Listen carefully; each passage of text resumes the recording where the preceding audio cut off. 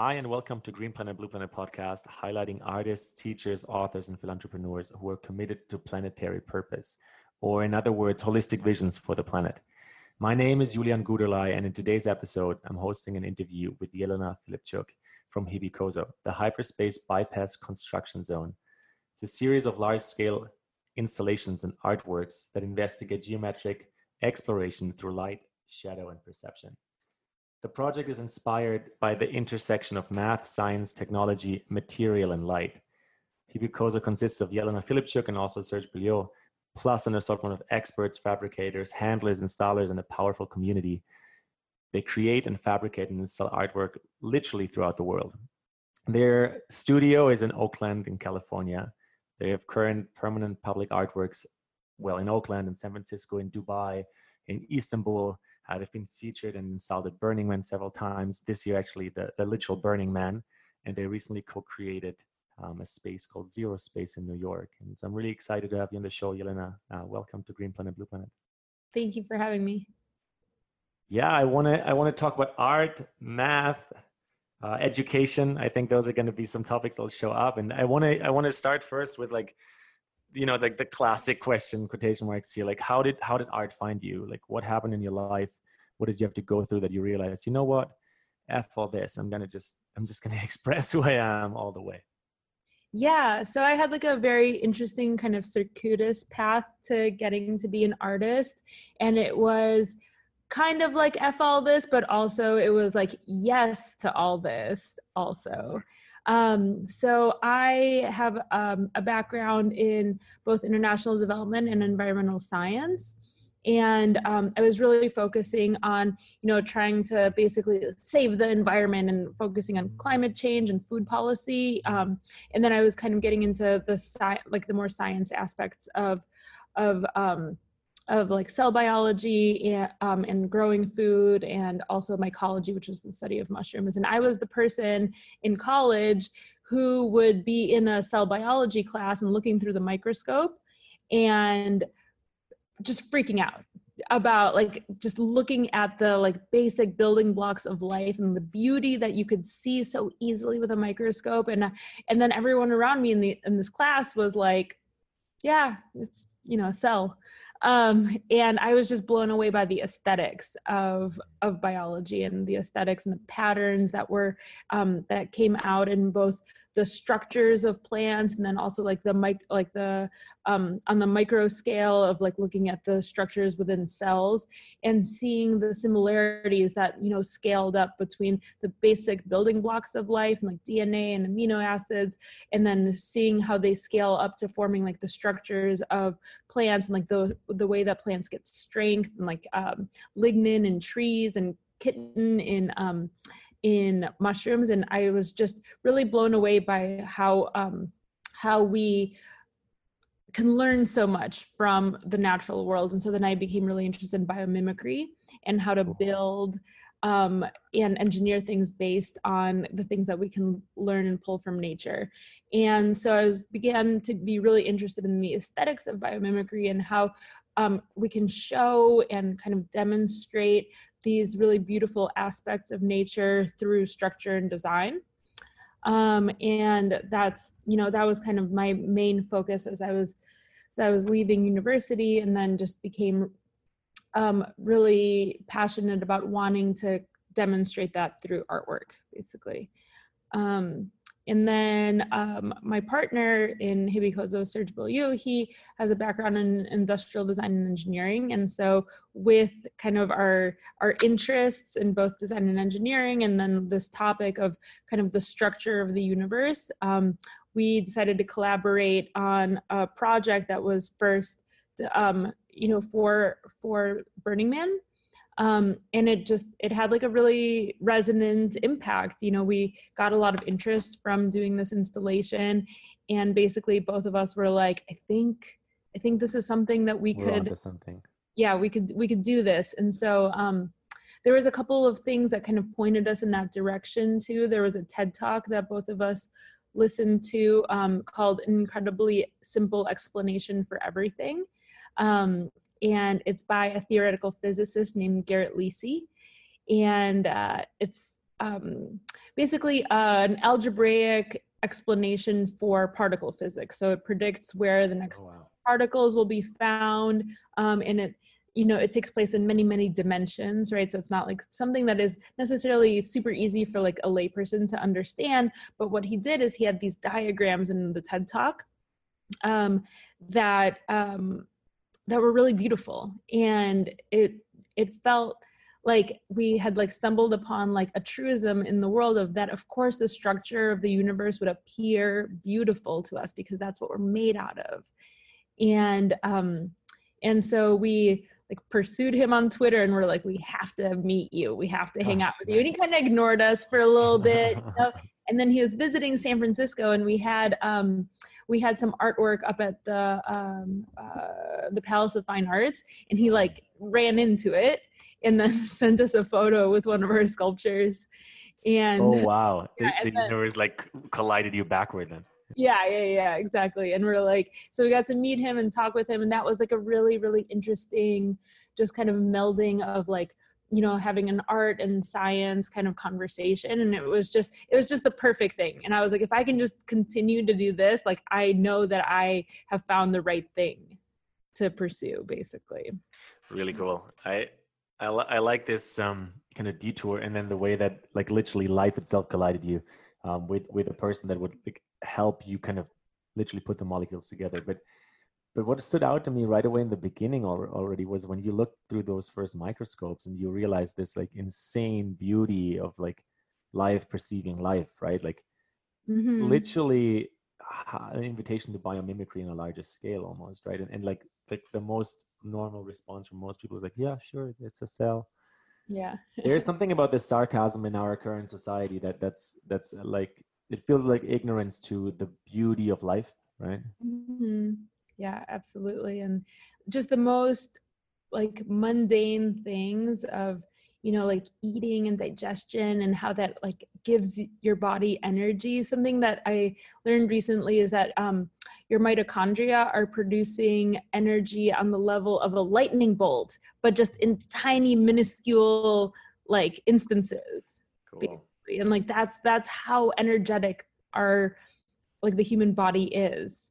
It's like it's a physical force like on a very high scale. We just don't compare ourselves to a lightning bolt, even though we are. Or literally every cell in our body is producing the level literally of energy. Every cell in our body is like 1.5 or 2 volt or something. And so if you have like a few trillion of those cells, like we're a whole bunch of electromagnetic current. And I like to nerd out about that myself too, because it's not even important to me personally, like the exact number of volts or cells. It's just this understanding or imagination that we're so much more than this physical shell, right? And how that actually doesn't have us spin off into the cosmos necessarily, but it actually informs the life and the society and the structures and the systems we build in a very grounded way. And that's kind of what inspired me to have you on the show today, because I feel like and tell me how you perceive that, what's going on in your mind now and in your heart space, that, you know, you came from environmentalism and you're wanting to change the world and make an impact. And now you're actually doing all that through the art that people are perceiving. And so therefore you're changing other people's perception and mind and understanding of space. Yeah, I think that, you know, one of my favorite quotes is like, we are the universe observing itself. And I think that when we are able to create things that are kind of resonant with the structures of the universe, like it causes people to pay attention to it for a second, and that takes them out of their, you know, like built environment or things that are, you know, may seem so important to people at the time, but are not as fundamental as some of these things that we can bring our attention to. And it's kind of like a living meditation is kind of how I perceive our artwork, is that it, you know, if you can show a person something that is, you know, on the level of like replicating kind of the structures between cells or Voronoi diagrams and like the way that we like organize our thought processes, things like that, you can have people kind of have this meta level thinking about like what is really going on in themselves and their own bodies, and then just, you know, have that moment where they step outside of, you know, their day-to-day life and are just able to have that wonder and curiosity. And I think that is so important to the human psyche. I think it's like maybe a reason why, people are like depressed or like feeling disconnected from each other is because that's something that's so easy for people to connect with each other and within themselves too. Yeah, I like that. And I like the direction about like the current state of the world and the mental and emotional state of the world too. Like, so if we look at these lists of the most live-worthy cities, right? Like Vienna, Vancouver, Copenhagen, whatever they are, like usually they're really well connected into nature or like pedestrian walking experiences and all these things that just get us in touch with actual life. And the cities that aren't as live-worthy are usually cities that are just, you live in a box, you go to work in a box, and you literally have to hop into a taxi or a subway, which is basically also a box. Like, what's your take on that? Like, especially when we kind of put that into context with like the future of cities and the future of our environments and how, what's good for the human soul. Yeah, definitely. Well, a big reason why we do geometric artwork is because we want people to actually look at angles that are not 90 degrees. Like one of my favorite quotes is, there's 359 degrees other than 90, and we should use all of them. Zaha Hadid said that. And I really think that looking and like interacting with geometric spaces or geometric artwork can help you think outside of the box. I think it literally helps you kind of imagine a different world and a different future. In terms of like city design, I do understand that like dense cities are more sustainable, right?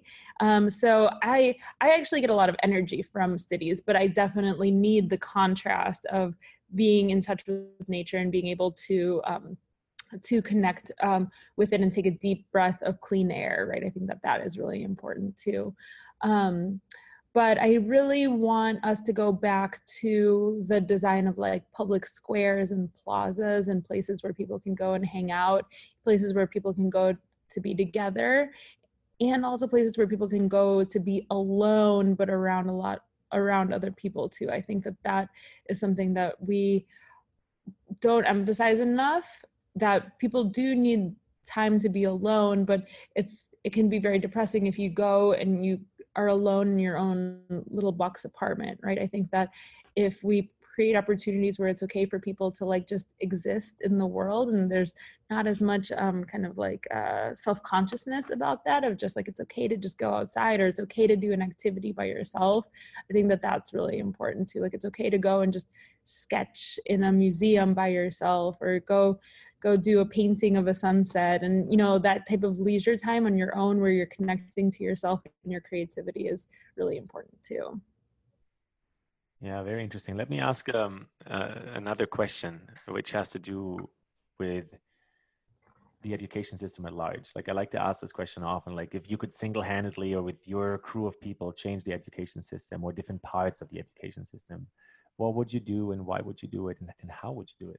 Yeah, so that's definitely something that I want to pursue with the artwork that we do. And we're in the process of starting a nonprofit to create math and creative-based educational resources for people in public spaces. So you could go to a sculpture and both learn kind of like the creativity that went into the production of it, and the inspiration and the story behind it and the historical context of how it got into that city, but also then learn about the design and engineering behind it, so that you both understand like the story of how it got there, and then also like the practical details of how you can remake the world in a more creative way. And I think that's really important because we need to understand that people are diverse learners, that there's no one there's no one fit for how you understand the world, right? And I think that it's sad because so many students are put into an educational system where they're just tested in one way, and that can make some people feel really successful and other people feel not successful at all. And that's unfortunate because there's different ways that people have to connect to the same piece of information, and some people will just respond more to the story of it. Some people will respond to the historical context of it. Some people will respond to the, I want to recreate this and recolor it in my own way. And some people will respond really well to the math behind it. And then there's also been a change in the way that we study math, because a lot of math actually can be understood, visually and in ratios. And then there was I think it's called the numerization of math, where like it then just existed in just strings of numbers. And for people who are like dyslexic and stuff like that, it's hard to understand like an irrational number that goes on forever, but it's much easier to understand just like the ratio between a proportion between two different numbers, right? I really like what you're saying there. That would have helped me so much, like in school, but then also in the transition, how to bring this into life. Because for me, like, I was able to wrap my head around it in the like classic school system I went through, but this context to reality and then to shape and objects in the space, it never fully made sense to me on paper in like this 2D modeling kind of way. And probably still, it might not have been like my absolute forte, but I just like, even you saying that like opens my heart, because I feel like that's what I've always wondered as a child in school, is like, so why are we doing all this? Like, how does this relate to this physical space I walk through? Yeah, absolutely. I think that I would have responded much better to all of that, to math basically, as I was growing up, if it was done visually, rather than it just being just strings of numbers on a page that don't have very much context. And I think that actually is how like other cultures do learn math too. And I think that particularly in the United States, the focus is very much like one answer is correct, right? And that's not always the case also when you're doing engineering, right? Because things can be engineered in different ways, and you should understand, the benefits and the, kind of like contrasting reasons why things are designed in different ways. Totally.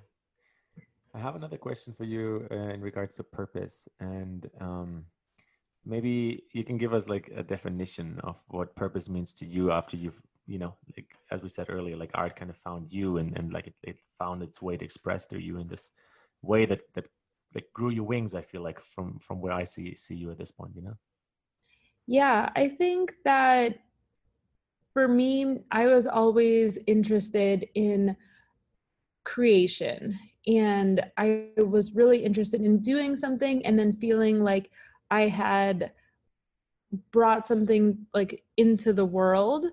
And that's hard to do living in like a digital age sometimes, because everything can either feel like an ongoing project, or you never really get like a tangible effect to something. And so something that happened was that I joined this thing called Tech Shop. I don't know if they have it, in Vancouver, but it's like it was just a kind of a workspace with classes that, and that cool. I haven't heard of it. Yeah, you could take like 3D printing classes, and you could take like laser cutting classes, and this was in 2013, and so it was like just right when all of these things were becoming available to consumers, or just like average hobby people. And that was just such a blessing, because it all of a sudden brought this tangible stuff into my life where I could create something. And that was something I felt like I was really lacking in my life, of just not having a material or tangible result to what I was doing. And I just feel really grateful for that, because I was able to kind of connect my purpose with something that I could produce. And that was a real change for me, because I think that I was always kind of focused on digital stuff, and being in the Bay Area, there's so much like tech and Silicon Valley, and learning programming and stuff like that, and it never really satisfied me in the same way as really creating something with my hands. And I think that as kids grow up, right, I think we're probably going to be pushing them more into the direction of digital life, and we have found that that probably isn't that great for their mental health, right? And so I think that I think for me, I really found a connection to my purpose through my hands, like through actually creating something and seeing something produced. And I think that it's going to be really funny if we like reach like a cataclysmic like resource in inflection point where everything is going to be done in virtual reality, and people are going to be like, you actually used to make sculptures out of metal, like what a precious resource, right? Like, can you imagine a future like that? And so that's like a really important reason why I think that we have to keep production of goods sustainable, is so that everyone can do that. That everyone has the opportunity to work with the Earth's resources. Otherwise, we're all just going to be making little Minecraft creatures in VR, and like some people won't be happy with that, and ultimately is probably a little too far from like what we've evolved as humans to do. That our minds won't kind of be able to keep up with it.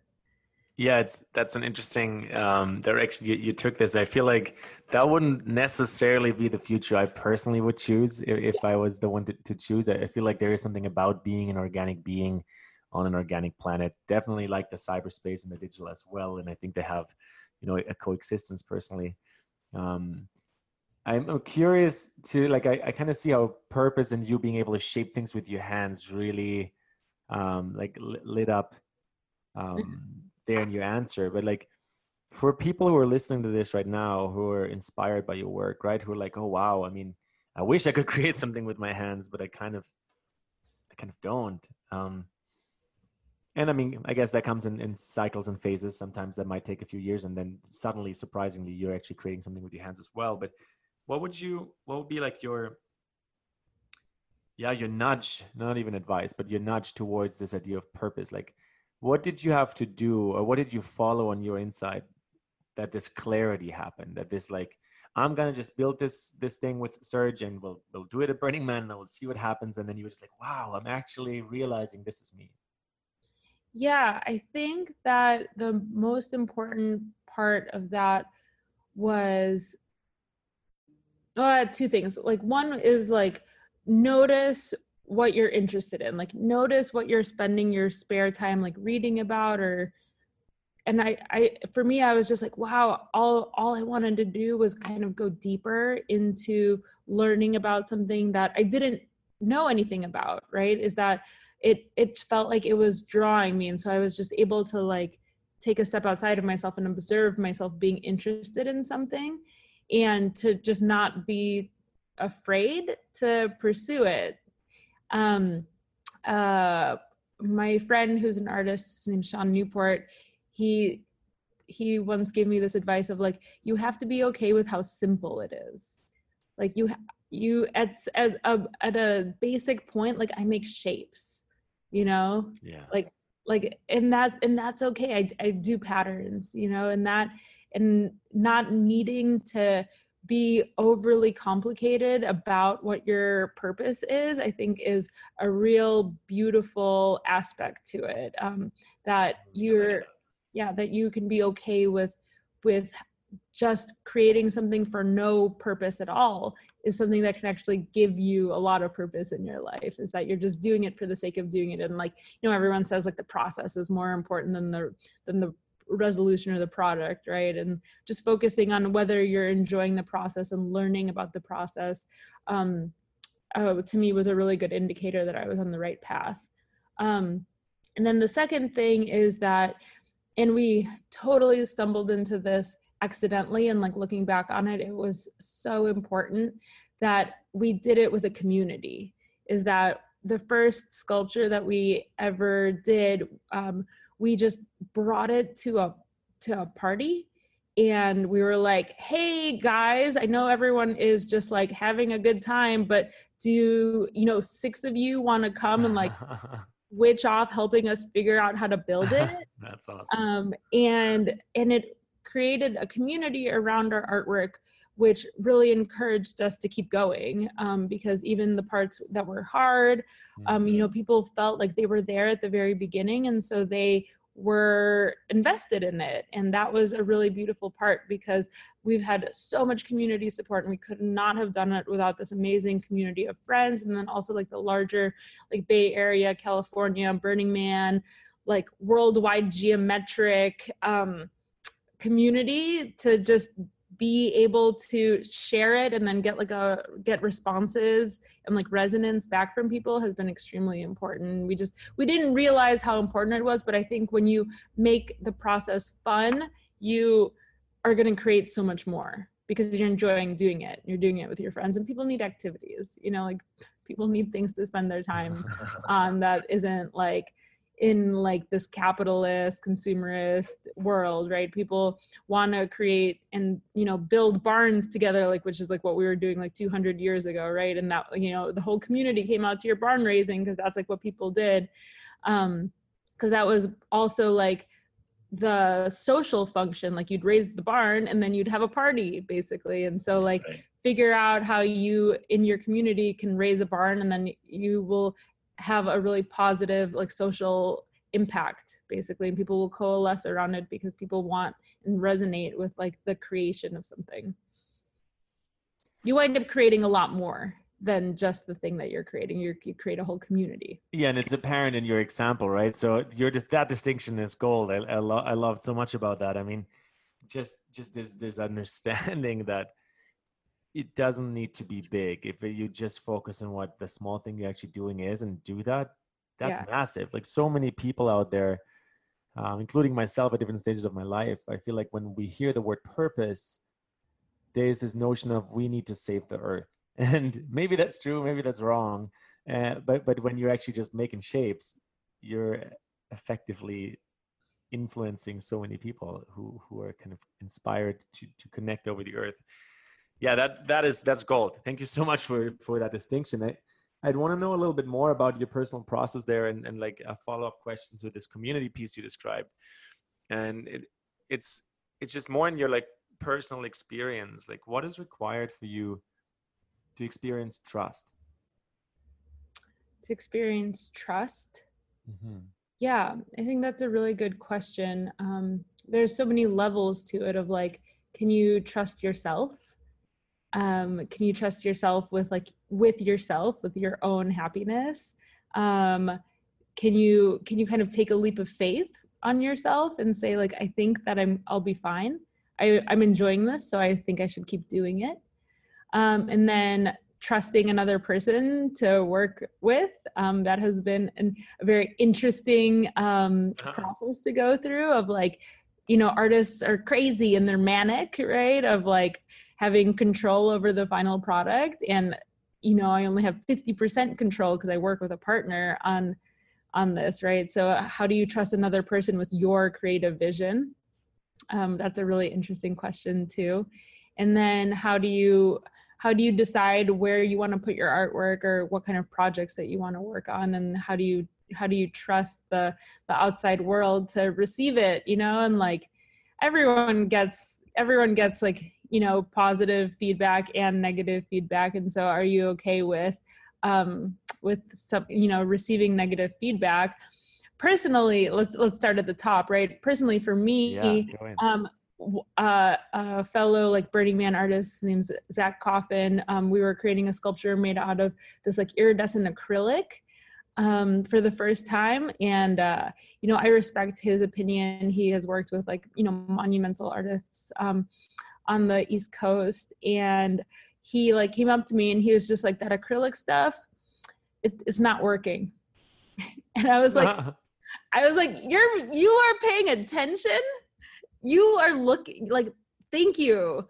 You're actually paying attention to what we're doing. That's amazing. Like, I just didn't think that anyone was even looking, right? And to have like another artist really give us feedback was really, really a really positive thing. And then we were like, go fuck yourself. We like it. Who cares? Yeah.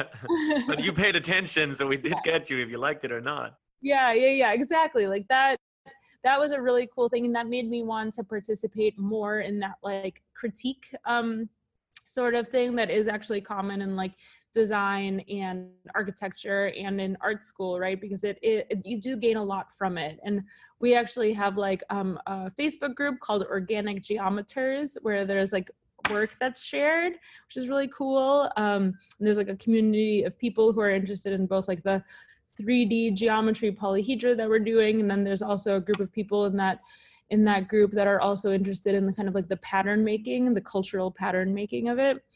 So like some people in it are like experts in Islamic geometry and like tessellation, like that. So many different levels of it. And like, I just love that community exists, and, you know, we found it online. And then we have a smaller group of people, like we have like an Instagram group where we like share kind of information and cool projects just to like observe it, right?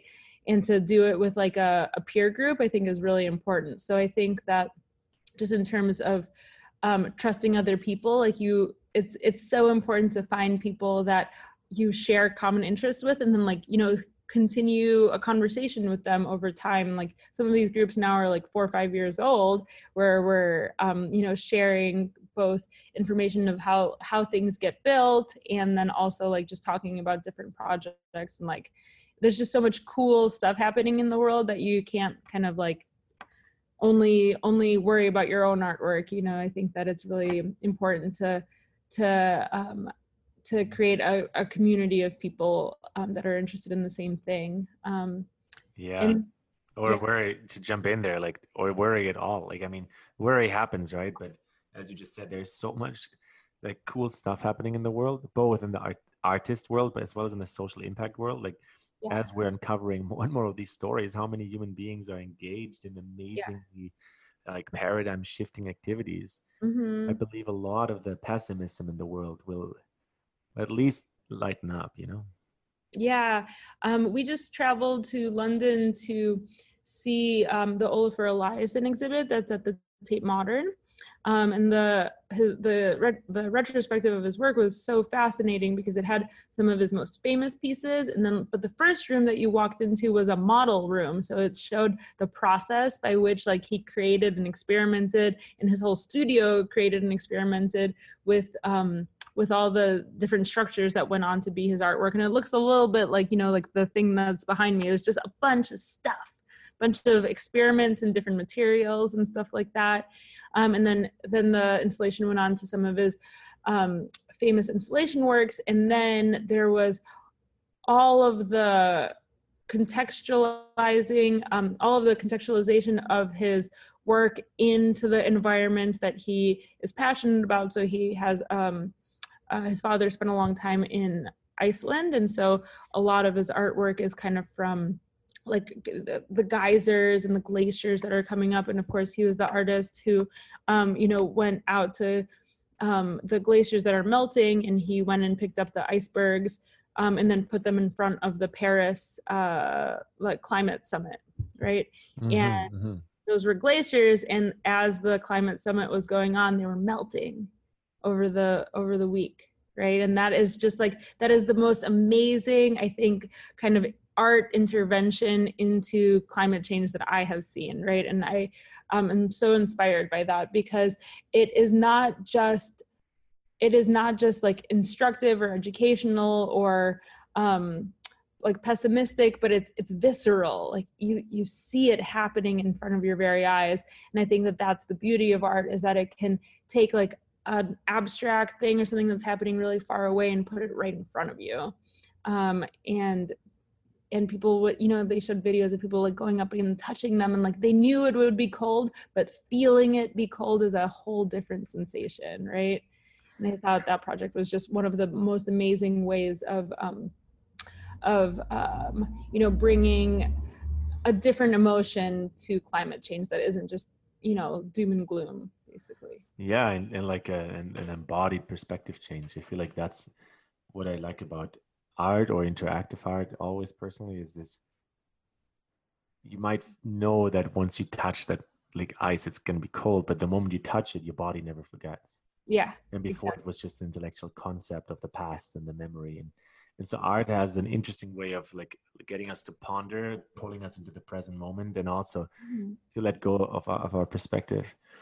This has already been a really fascinating conversation for me. I have another question, especially tailored around all the young artists or future artists to be who are tuned into this conversation. And maybe we'll hop timelines in your own life. So if you today were to understand 1, 2, maybe 3 things, let's say 3 things, okay? three things in your life where you would say, oh boy, I wish I knew this like 15 years ago. Um, what would you tell your younger self that you've experienced now through trial and error or through whatever else it was? Yeah, I think first thing I'd probably say, and like this is I think so applicable to like teenagers and stuff, is that like it's okay and it gets better. You know, is that I think it's so hard for people to find their place in the world or feel like they're out of place in the world. And as you get older, you kind of understand that that's a strength.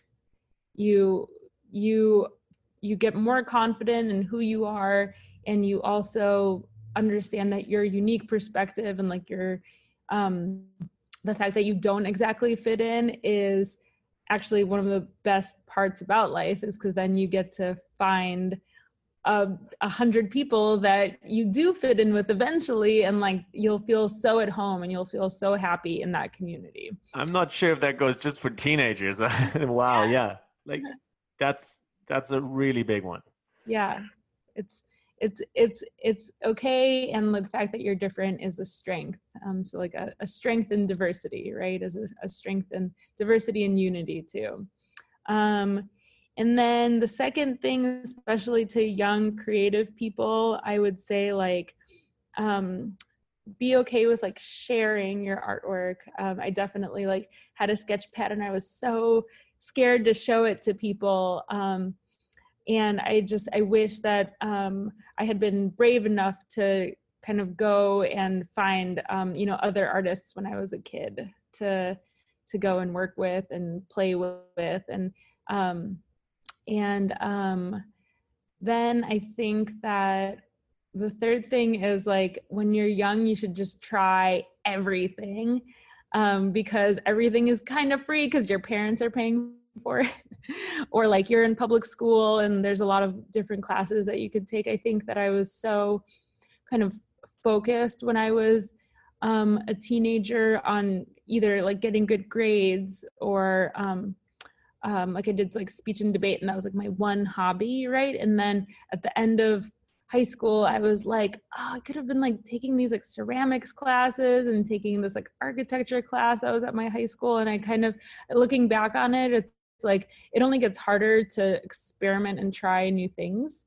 And so to just make your learning like as like wide as possible, because everything that you do will eventually inform your like future self and your future practice. So starting wide and then focusing later, I think is a really great piece of advice.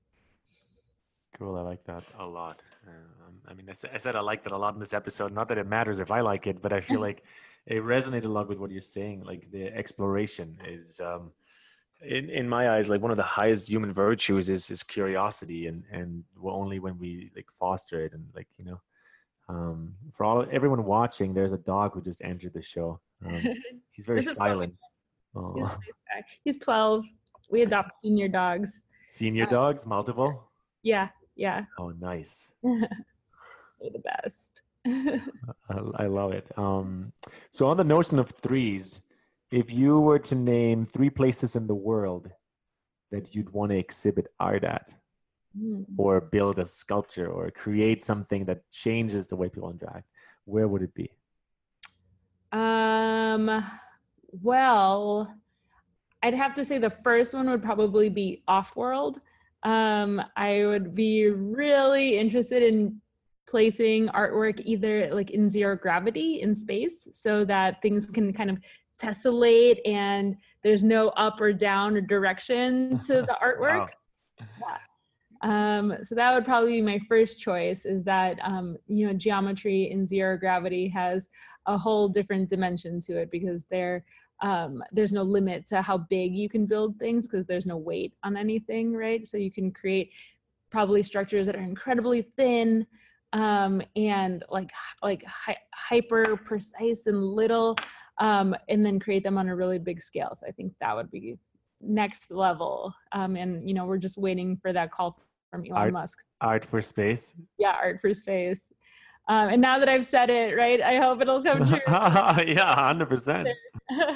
so much cooler than sending a car or even just another satellite into space. Like, if as the extraterrestrial beings are watching, they're like, when are these guys going to start sending art out? Like, everything they've done so far is really boring.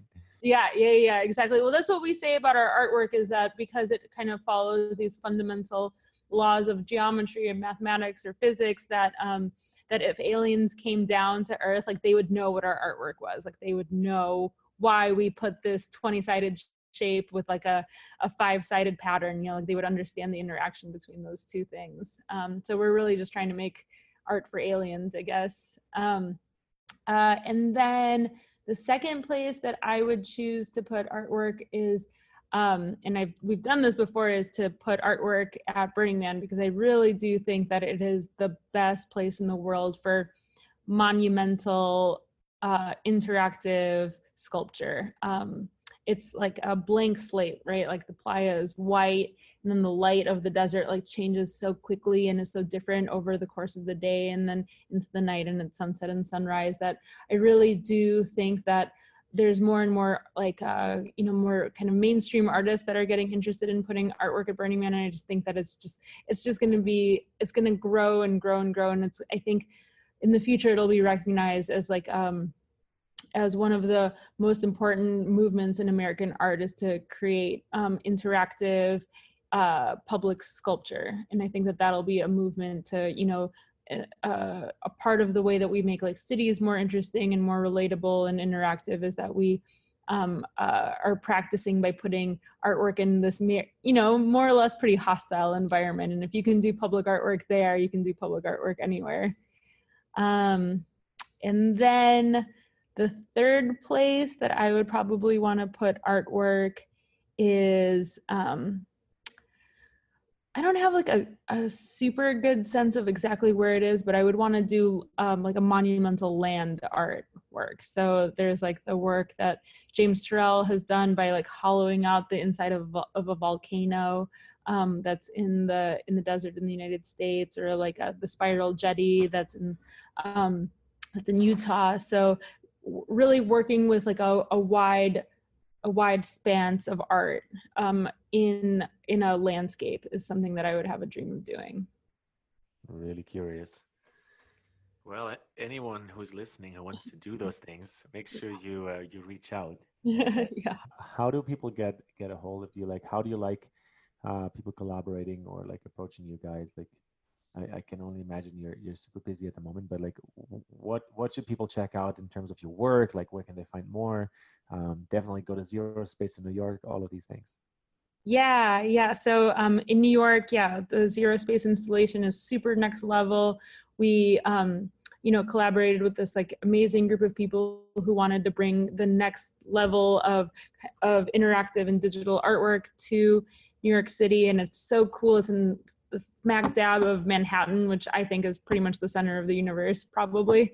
So definitely go check that out. We installed probably our most monumental artwork thus far in the city of Oakland. It was like a publicly commissioned project. And we were really happy to be able to kind of represent both the oak tree of Oakland and then the California state flower, which is the poppy. So that felt like a really good example of what placemaking feels like to me, is to do, symbolize like the local community and invite them to a plaza where they can kind of connect with the artwork. And then in terms of how to reach us, like I honestly think that Instagram is like one of the best things to come to the creative world, because it really does facilitate the creation and kind of these like spirals of communities, right? Is that people get introduced to artwork, and then they find someone else who's admiring that artwork, and it creates these little microcosms of communities. And we've had really amazing interactions that have come out of just meeting someone on Instagram. And so, we're pretty into both like sharing and putting our process and the finished artwork onto the platform, as well as like the connections that you can make on it. Beautiful. I like this idea of the spiral of community. It's very interesting to see that there's, there's this whole group of people, and we're included in that it is totally open for this form of connection, because we know that that's how the world connects, right? And Jordan Lejeune, who co-founded Zero Space, was on episode number 32 of Green Planet Blue Planet, actually mentioned Zero Space in the making. So I'll have to have him back at some point, talk about the success it is and how it's working out to do something that's kind of like not even just crazy, but beyond crazy in regards to like the current cityscapes we live in. Yeah, and I think it's so great because it's in such contrast to some gallery artwork that like the intention of it is to just, be bought and then go into someone's home. There at Zero Space, it's like everything is an installation that's designed specifically for the space and for that room, and like you can't buy any of it, right? And so I think that that's really important, is to people need to be amazed by something that they can't buy, because it like removes you from that consumerist mindset where you're like, I'm just here to enjoy this, to experience it, right? And yeah. I like what you said way earlier in this conversation about in city spaces, this idea of having space for oneself that isn't alone in a box. Yeah. And then at the same time, when I'm experiencing art, I mean, not always, I got to say that, but there are art pieces that I want to connect with others over the art piece, or even through experiencing the art, I'm actually made connect, which kind of helps me. I'm a pretty extroverted person once I leave my own home, but it helps me to actually just meet someone within curiosity. Mm-hmm. Absolutely. Yeah. And those types of experiences, like you can't replicate in any other way other than just doing it, right? Is the actual experience, the lived experience. And that, I think, is the beauty of artwork, is like that it can facilitate these new types of relationships and shared experiences and shared memories, where you're both stepping outside of yourself and you're both like in this amazing space of wonder and curiosity. Yelena, thank you so much. In this notion of wonder and curiosity, thank you for having been on Green Planet Blue Planet. It was such a pleasure to interview you. Yeah, thank you for having me. That was fun.